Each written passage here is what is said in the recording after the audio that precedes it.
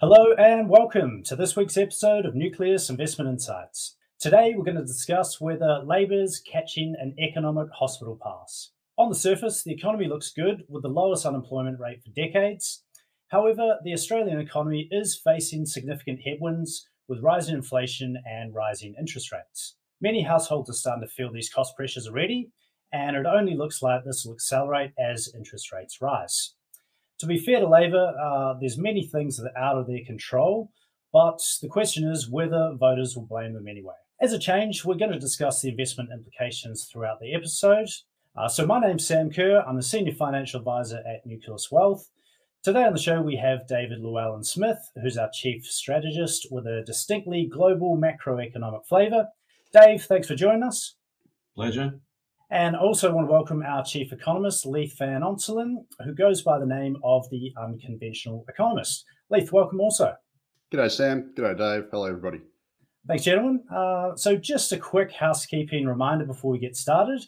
If you enjoy our content, please subscribe to our YouTube channel and click the bell below to be notified when we go live or have a new episode recorded. Alternatively, you can follow us on your preferred podcast platform, as our show's available on all majors. And for those of you listening live, feel free to drop your questions in the YouTube live stream chat, and we'll do our best to answer them during the show. So now that we've got that bit of housekeeping out of the way, we'll get started. So, Leith, I'll hand it over to you to lead us away. Yeah, thanks, Sam. Look, as Sam mentioned in the introduction, the Labor Party is coming into office, obviously, with the economy in a superficially good position. We've got the lowest unemployment since the mid-1970s. The underemployment rate's the lowest it's been since about 2008. We've got record high employment to population ratio, record high labour force participation. Pretty much the only thing that's not firing on all cylinders when at least it comes to the labour market is wages, which are still tracking around their pre-pandemic level, but are at least going up. Now, what I'd argue is that the problem when you come in with such good figures is that there's really only only one way to go, and that's down. Obviously, we've got a cost of living crisis across the economy whereby obviously petrol prices are soaring. We've got rents going through the roof at the rental vacancy rates at its lowest level on record, and rents are rising double-digit pace. We've got pretty rampant food inflation, which everyone sees when we go to the supermarket. And the problem for Labor is that the electorate will expect Labor to solve these problems, and part of it is its own making because it did run on a cost of living campaign over the election, and obviously Labor's also facing a sharp rise in interest rates, which is going to add to cost of living pressures even more through higher mortgage rates. Now, I'd argue that most of the factors that Labor's facing are actually out of its control. Obviously, we've got international imported inflation through petrol and the like, and also obviously building materials and all those sort of input costs.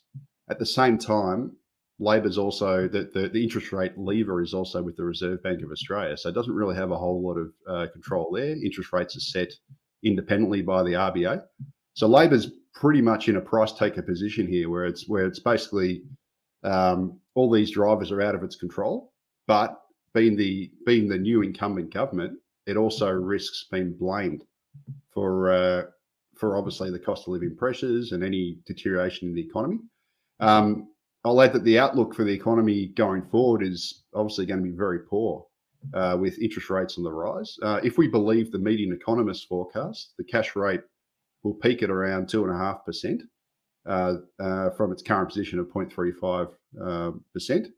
The financial markets are even more bullish. They think the cash rate is going to peak at around 3.5%.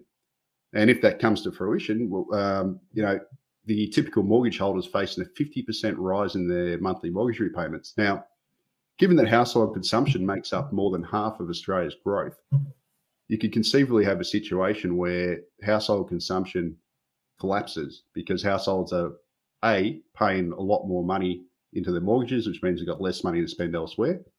But also, if the Reserve Bank's too aggressive and they raise interest rates too far, we're also looking at a house price, deep house price correction or maybe a crash, which also risks, smashing consumption even more through the wealth effect. So as Sam so eloquently put it, the risk for Labor is that it's going to get blamed for a downturn that's really not its doing, and this risk playing into a theme of Labor being a poor economic manager, which is pretty much what happened.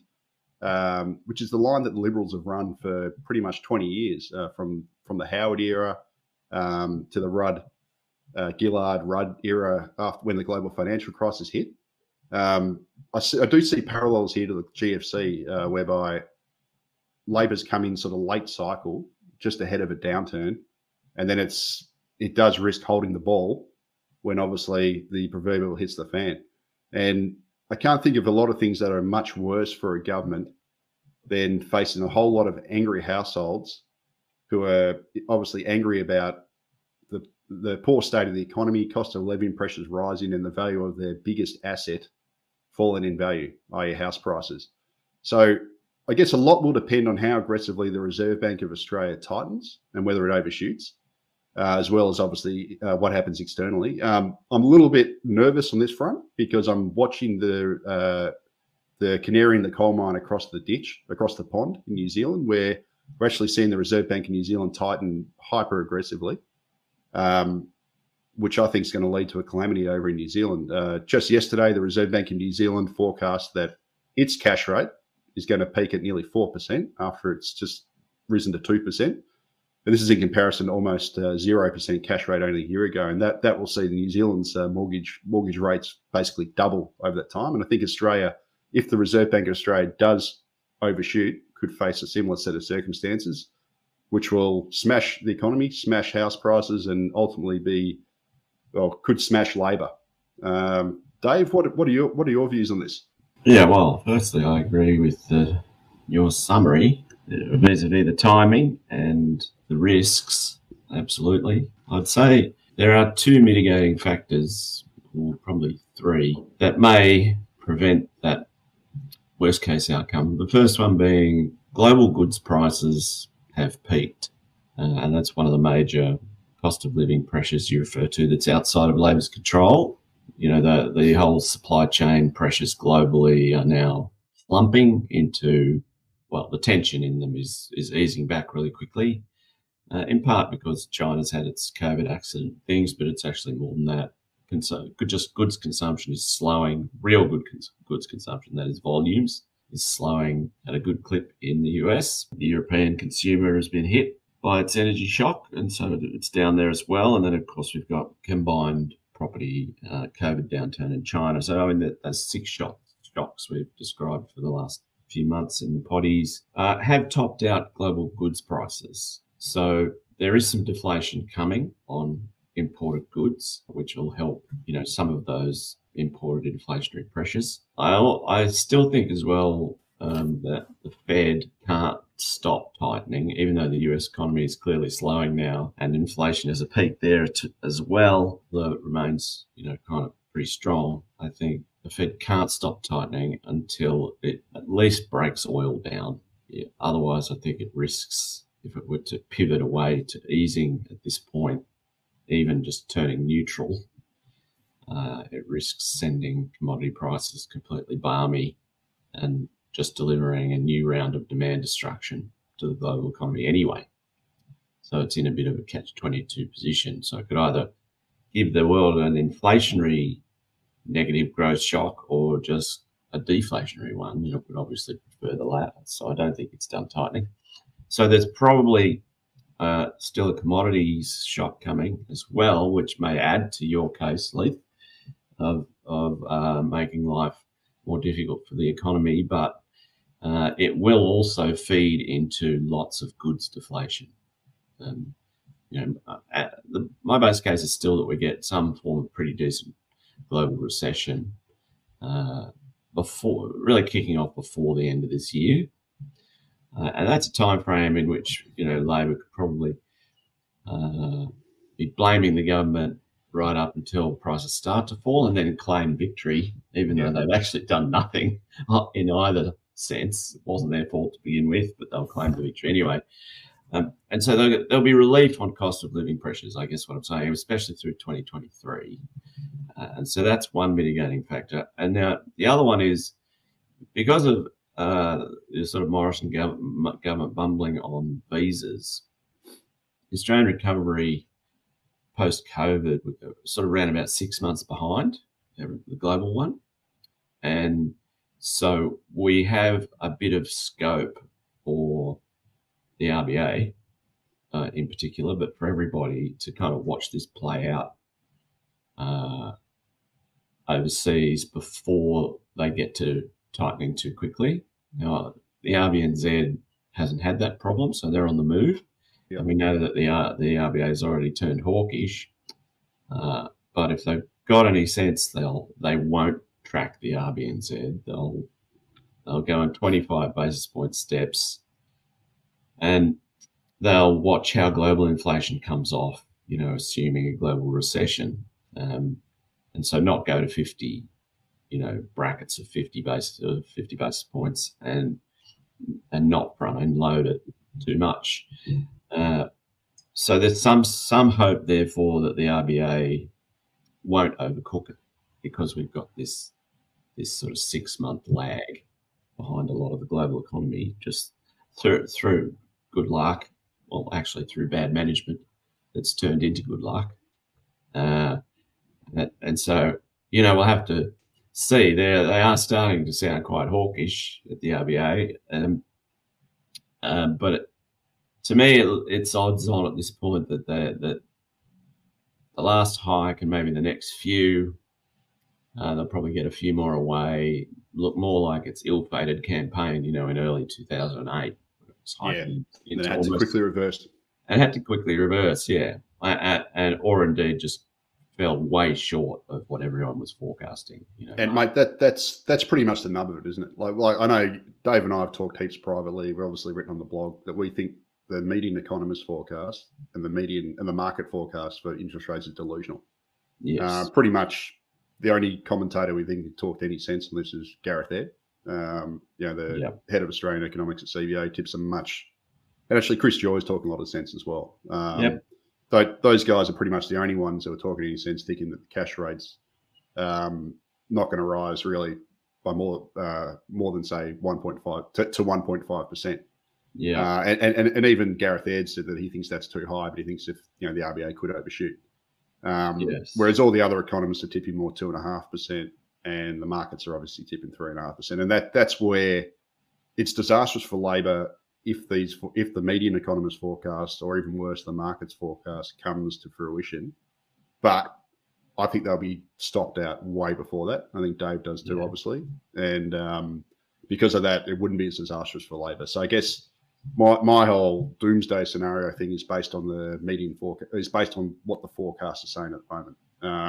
Which I don't think I don't think the RBA would be that stupid. And as Dave said, also, given we're behind the curve, if central banks elsewhere start reversing and there's a global recession, the RBA wouldn't have got to that point yet, and they can stop out earlier. So and you can see that coming in the US already. Like they've done 150 basis point hike after a 25, or I think.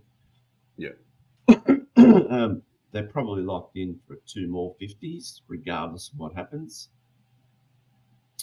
But the long end of the curve there has rolled in terms of bond yields, and their terminal rate, the expected high for the tightening cycle, has started to drop. Like markets saw it at, I can't remember, maybe 3.5 or so, but it started to drop at a pretty reasonable clip. And so markets are starting to reprice exactly this scenario, at least in the US, where this is all more advanced by 3 to 6 months. And we should mention as well, the extraordinary fixed rate mortgage reset. Oh yeah, massive. Half a trillion dollars. Yeah, like it's like 20 to 25% of the total mortgage book of the country over the next 18 months to 2 years. Yeah, is going to reset from 2% and sub 2% mortgage rates that were all snapped up during the COVID recessions, when the RBA was buying or was using yields curve control and fixing 3-year rates very low. And they've now blown out to what, 4.5, Lee? Yeah, well, yeah, no. The average discount variable mortgage rates about 3.8, 3.9 now. Right. And but obviously the fixed rates are like, no, fixed rates are gone. Fixed rates are double base, or pretty much almost double what they were. Yeah. So, but anyway, that $500 billion is going to reset at nearly 4%. Yeah. So basically, what Dave's saying is, if you took out one of these cheapo mortgages during the height of the pandemic, you're looking at a double of your mortgage rate, whether you switch from fixed to fixed or fixed to variable. Yeah. At least double. That's be more before the RBA does anything. Yeah. So I mean that is a very heavy duty tightening that's built in. I think that's the key reason for why Gareth Baird at CBA is making sense, because he does privilege that in his analysis, whereas I think a lot of the other economists are really underrating the impact of that. I mean, it's literally a quarter of Australian mortgages are about to be very onerous indeed. So that, I think, also will inject some caution into the RBA. Now, we've also, it is worried about wage prices, but as Lee said, the official, the wage price index is still, what, 2.35%. 2.35, pre-pandemic levels, clearly trending upwards, of course, and a lot of private surveys are indicating red hot wage pressure, but a lot of those as well have become quite unreliable in recent years for reasons that are not entirely obvious, to be honest, but they've certainly become a lot more volatile than the underlying official numbers, and so they overshoot big both ways, up and down. And so, we are going to see some more wage growth, and it should accelerate from here. But I don't think the RBA needs to panic overly on that either, especially if it's started to see reasonably strong signals of an approaching downturn, which, we are seeing. And we're at the headwaters of that, and that's only going to intensify over the next quarter. And there's also an inbuilt, institutional headwind of wage growth, in that the superannuation guarantees tip to rise 0.5% every July 1 for the next several years. So that, if you believe the Grattan Institute and the RBA's modelling, that should subtract basically 80% of that rise gets taken off wage growth. Yeah. Right. Yeah. So it's just one of these sort of built-in. What is it? What is it? 50 basis points per annum for a few years until it gets to 12%. So it's currently at 10%. So next 4 years. So 4 years, shit. Right. Yeah. So that's that alone should take, if you believe the modelling, 0.4%, shave 0.4% off wage growth every year. Every year. Yeah. Yep. Which is significant. Yeah. Absolutely, it is. So I've obviously, I've campaigned pretty hard against doing that, but I guess in an inflationary environment, it's probably not a bad thing in some ways. Yeah, maybe so. There are probably two scenarios then for the economy and for labour.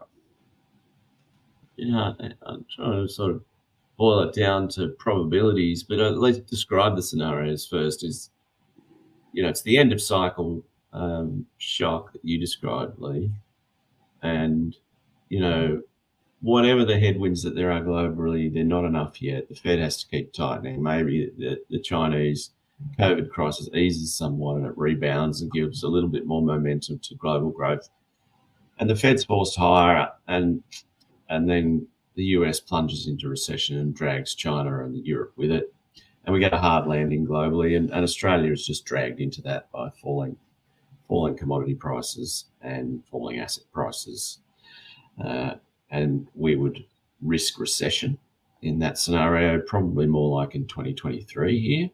Still a fair bit of momentum in things here, both private sector and public. We shouldn't forget there's quite a lot of public infrastructure investment going on this year, like pretty strong growth, which has lagged stimulus out of the COVID period. And that actually starts to flatten out and fall next year. So that'll be another support that's removed. So the hard landing scenario, but there is probably a better prospect of a soft landing here than there is elsewhere, I would suggest.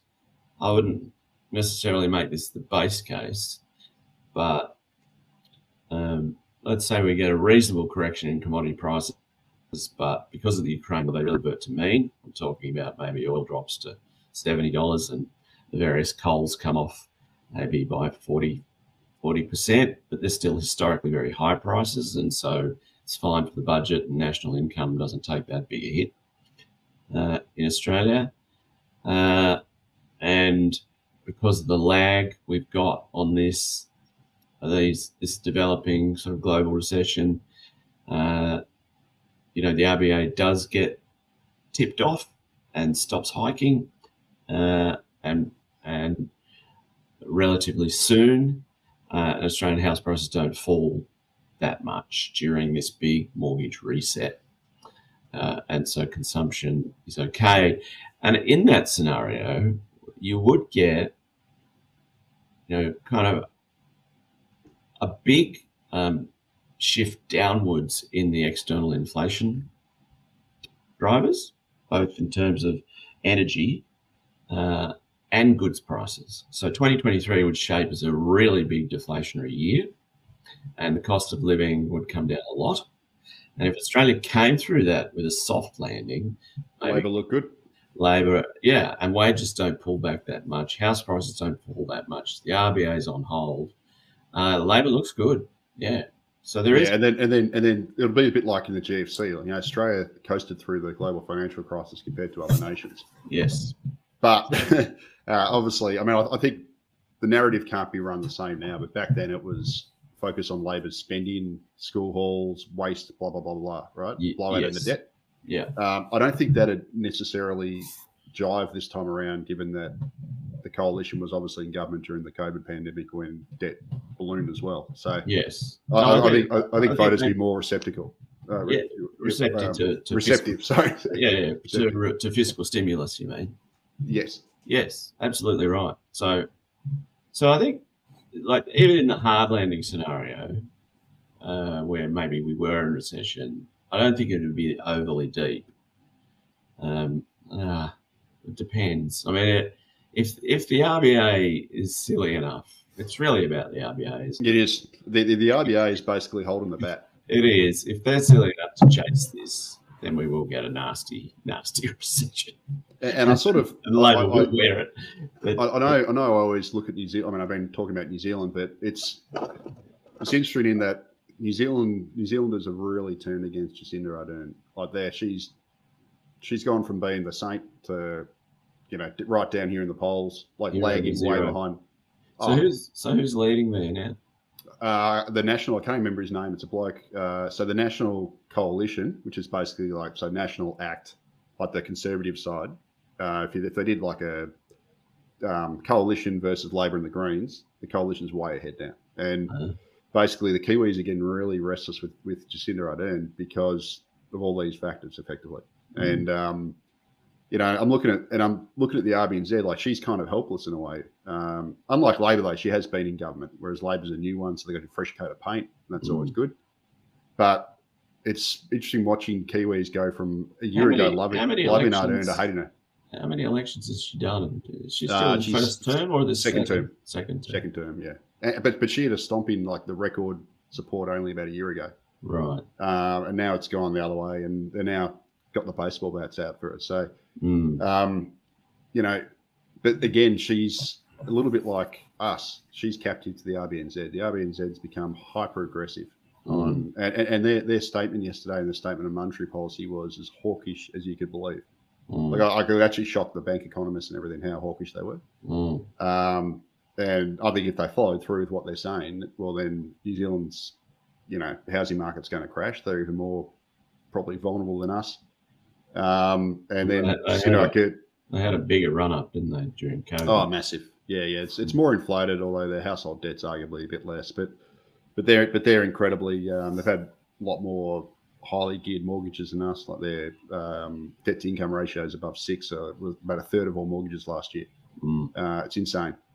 So definitely worth watching what happens in New Zealand. But then again, as Dave said, New Zealand's 6 months ahead of us as well. So they started tightening in October last year. So about 6 months ahead. And there is hopefully the good scenario for us is, in some ways, if the world goes into recession early before the RBA's tightened too much, it might actually end up being good for us, I guess, because it could cut the RBA out early. We'll have to wait and see. Yes, I mean, I guess nobody's going to see it as good, but in reality, sorry, good politically, maybe. Yes, I'm talking about. Yeah, and that as discussed, there is an outcome there that makes Labor look pretty good with falling standard of living, falling goods prices, wages okay. I imagine services inflation will still be a bit sticky, especially rents and things, but building costs and stuff will all be falling a lot. Yeah. Steel prices globally are starting to come off, and it would certainly all accelerate if we get a decent commodities bust. So, and then, wages would probably be a little higher than they were pre-pandemic. So we might actually get some real wage growth, I guess. Yeah, and also remember, Albanese has come out in very strong support to increasing minimum wage and award wages. So that's basically a quarter of all employees are on 2% are on the minimum wage, and another 23% are on award wages, which are linked to the minimum wage. Yeah. And Albanese has come out saying that he wants them to go up in line with inflation, or 5.5%, which is basically slightly above inflation. So if that happens at the same time as you got goods deflating, the wages won't feed. The wages feed into inflation will be more than offset by the falling goods. Yeah. So you can argue the whole. We've got real wage growth. Yes. Absolutely. Which should play really, really well. So there's a decent prospect of that. So I guess, in short, answering your own question, is Labor being handed a hospital pass? Maybe, but maybe not. Yeah. Well, I think they are if the median economist and market's correct. Yeah. In their yes. Like in conventional terms, they look screwed, but it's probably they're very likely to be liberal. Yeah, that's right. And look, this whole notion that you're going to have the cash rate go 2.5% to 3.5% is just. I mean, I believe it's bonkers. Dave believes it's bonkers. Yeah. Some others believe it's bonkers. But if that happens, well, then I think Labor are screwed. But given I don't think it will happen, less screwed, or not screwed, or maybe if cards fall the right way, maybe they'll come across as being the saviours, a bit like they were during the GFC before. Yeah. Like Labor's problem during the GFC was it came fairly early in its term. It looked good at the start. The first 2 years they were very popular. We sailed through it. Australia was one of the only countries to avoid recession because we obviously ramped up. That was really more because we ramped up immigration. But in the last year of their term, once everyone became complacent with that, it then got turned around to their reckless spending and school halls waste and their installation waste and blah, blah, blah. Well, we had the commodities investment super boom. Yeah, that's right, yeah. Yeah. So the RBA was busy making room for that, which meant, the East Coast had heavily falling house prices. But I don't think we'll see a rerun of that for commodities, resources investment. We're going to see a hodgepodge of investment in some areas, especially the new age commodities in lithium and copper and things like that people see as essential for the energy transition. But there's not going to be anything for coal. There'll be nothing for iron ore. If they get an LNG project up, I'll be surprised, because for various reasons, a lot of LNG buyers have enough for Australia and would rather diversify elsewhere, especially to the US. But also Qatar has a lot more volumes coming on over the next 3 to 4 years. we've exhausted the best of our LNG project. So we might get one or two backfilling projects up on the North Shelf, which would, might push the RBA a little further, but I don't foresee anything like the resources investment boom that we had post GFC, which is really the driver of a lot of household dissatisfaction with the government of the day, because they were the ones that were being forced to retrench to allow the mining investment to take place without blowing up inflation. So I don't see a rerun of that. No, and obviously Australians are more comfortable with debt and deficits now. I don't think people care anymore, to be quite honest with you. It was a bit of a sort of boogeyman back when the Rudd-Gillard-Rudd governments were in. Now we've obviously just sailed through the pandemic, or lived through the pandemic, and we've seen, and I think people are understanding that it's not really that big a deal. So yeah, I don't think it's entirely gone, but I think surplus obsession is gone. Yeah. Like getting back to surplus as some critical, macroeconomic lever, that's dead and buried. Chalmers was out yesterday saying he wants to run the budget fairly tight, no more new spending after the election promises and things, and that makes sense if you've got rising interest rates and everything. Yeah. But as you say, like getting to surplus across the cycle, I think that's finished, and to be perfectly honest, that's a good thing.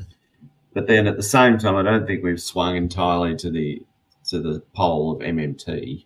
Oh, no, but yeah, I guess what I'm saying is if there's an accident and like the world does go into recession and Labor's got to, obviously the RBA's got to reverse and Labor's got to pump prime and stuff. There's not going to be they'll have no issue with that. Yeah, exactly. Yeah. Whereas during the GFC, the coalition ran the whole debt and deficit mantra. Oh, the coalition government, we paid back the debt. Labor's put us back in debt. Yeah, no, they can't. They can't run that line.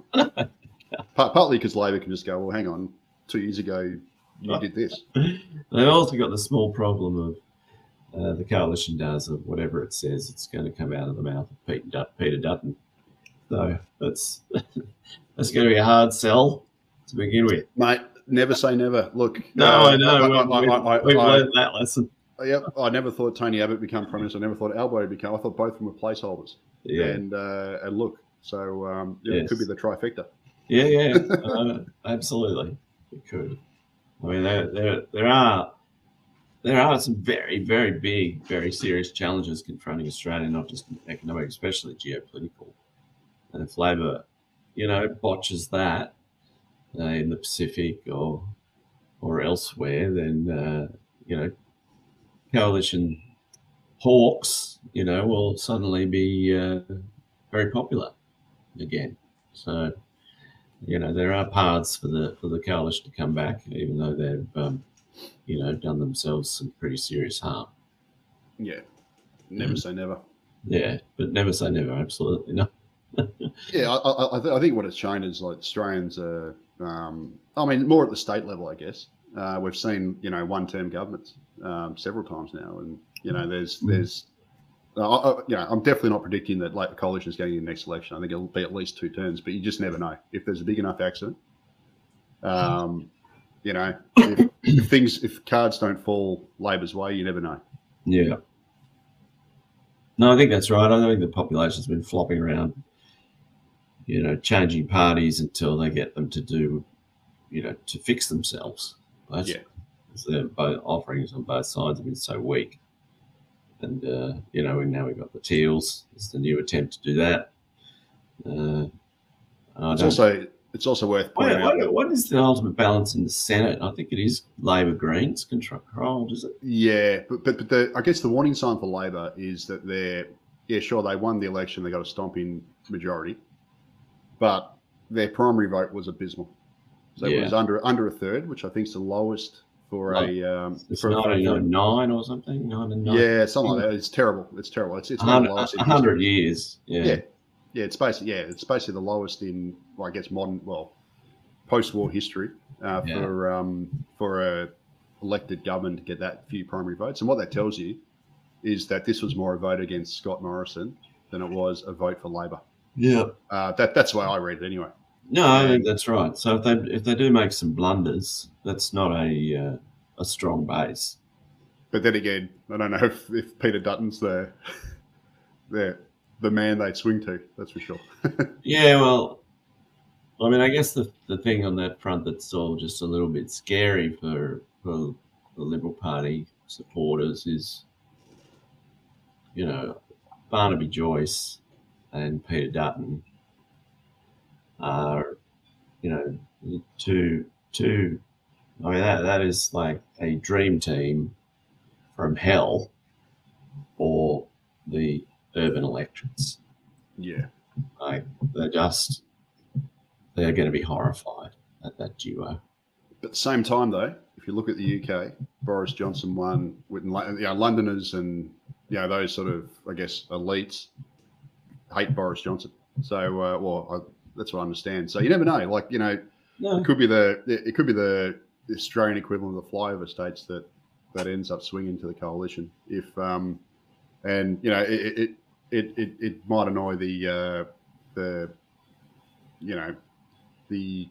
latte left in Melbourne and Sydney, but so yeah, I mean, look, this is all just navel gazing. Who knows? But yeah, I don't think Labor certainly can't be complacent, and I know you're not saying they should be or they would be, but no, you never know. No. All right. Well, yeah, guys, we've got a viewer question that's come through from Marcus. So the RBA, it's supposed to be independent, but he's saying that the RBA is not independent, and there's existing legislative mechanism for the government to set the rate if they wanted to. So I guess the question is, if rates went to where the market is pricing they're going to go to, could Labor actually step in, and do you think would they? No and no. And why is that?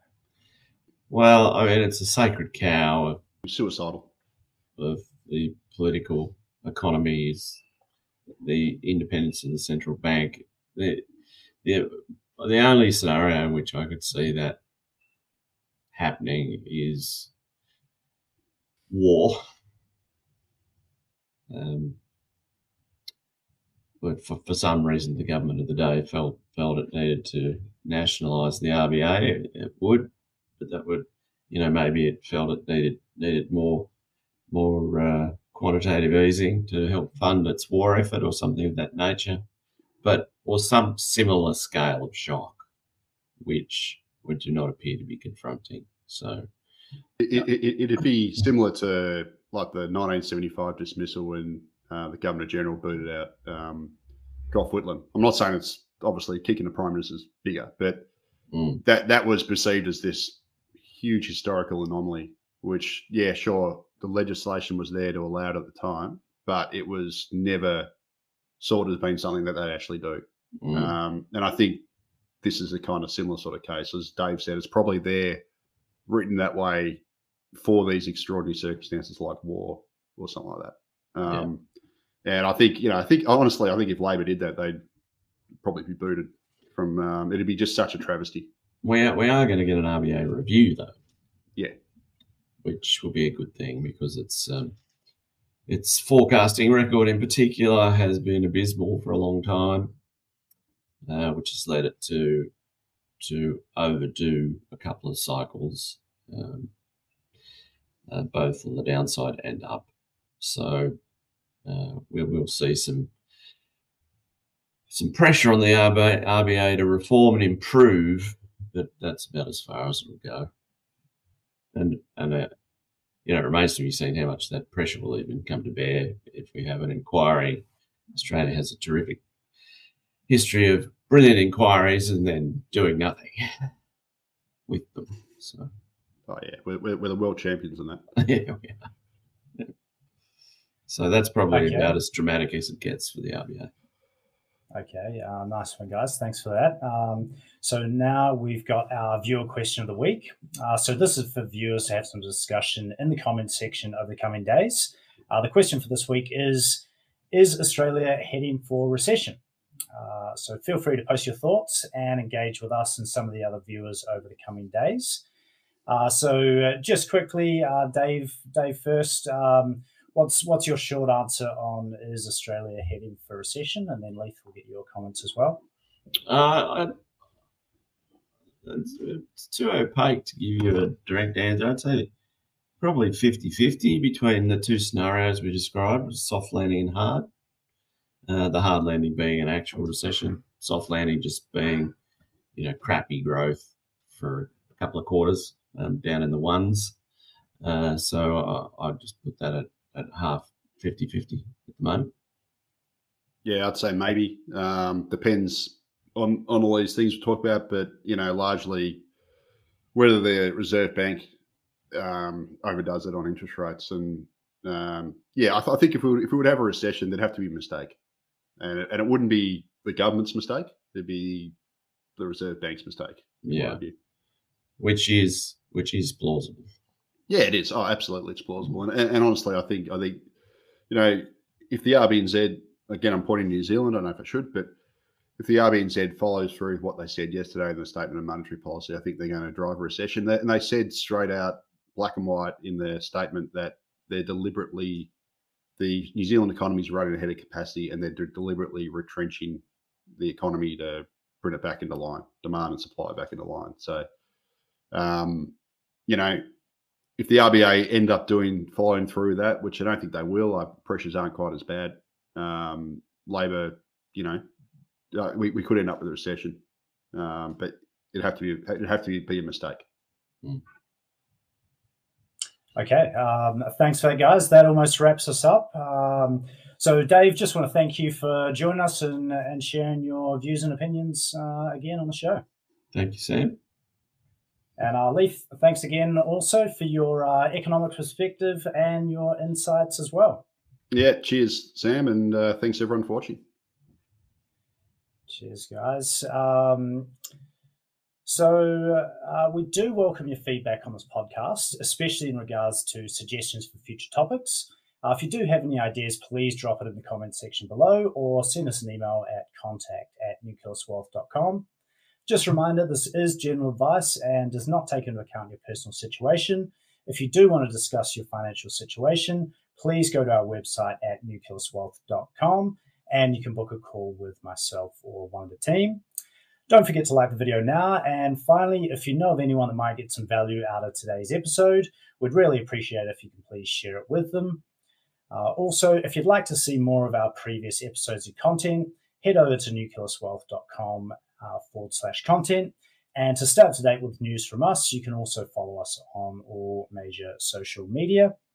So from myself, Dave, Leith, and the rest of the team at Nucleus Wealth, thanks for watching, and we look forward to seeing you next time.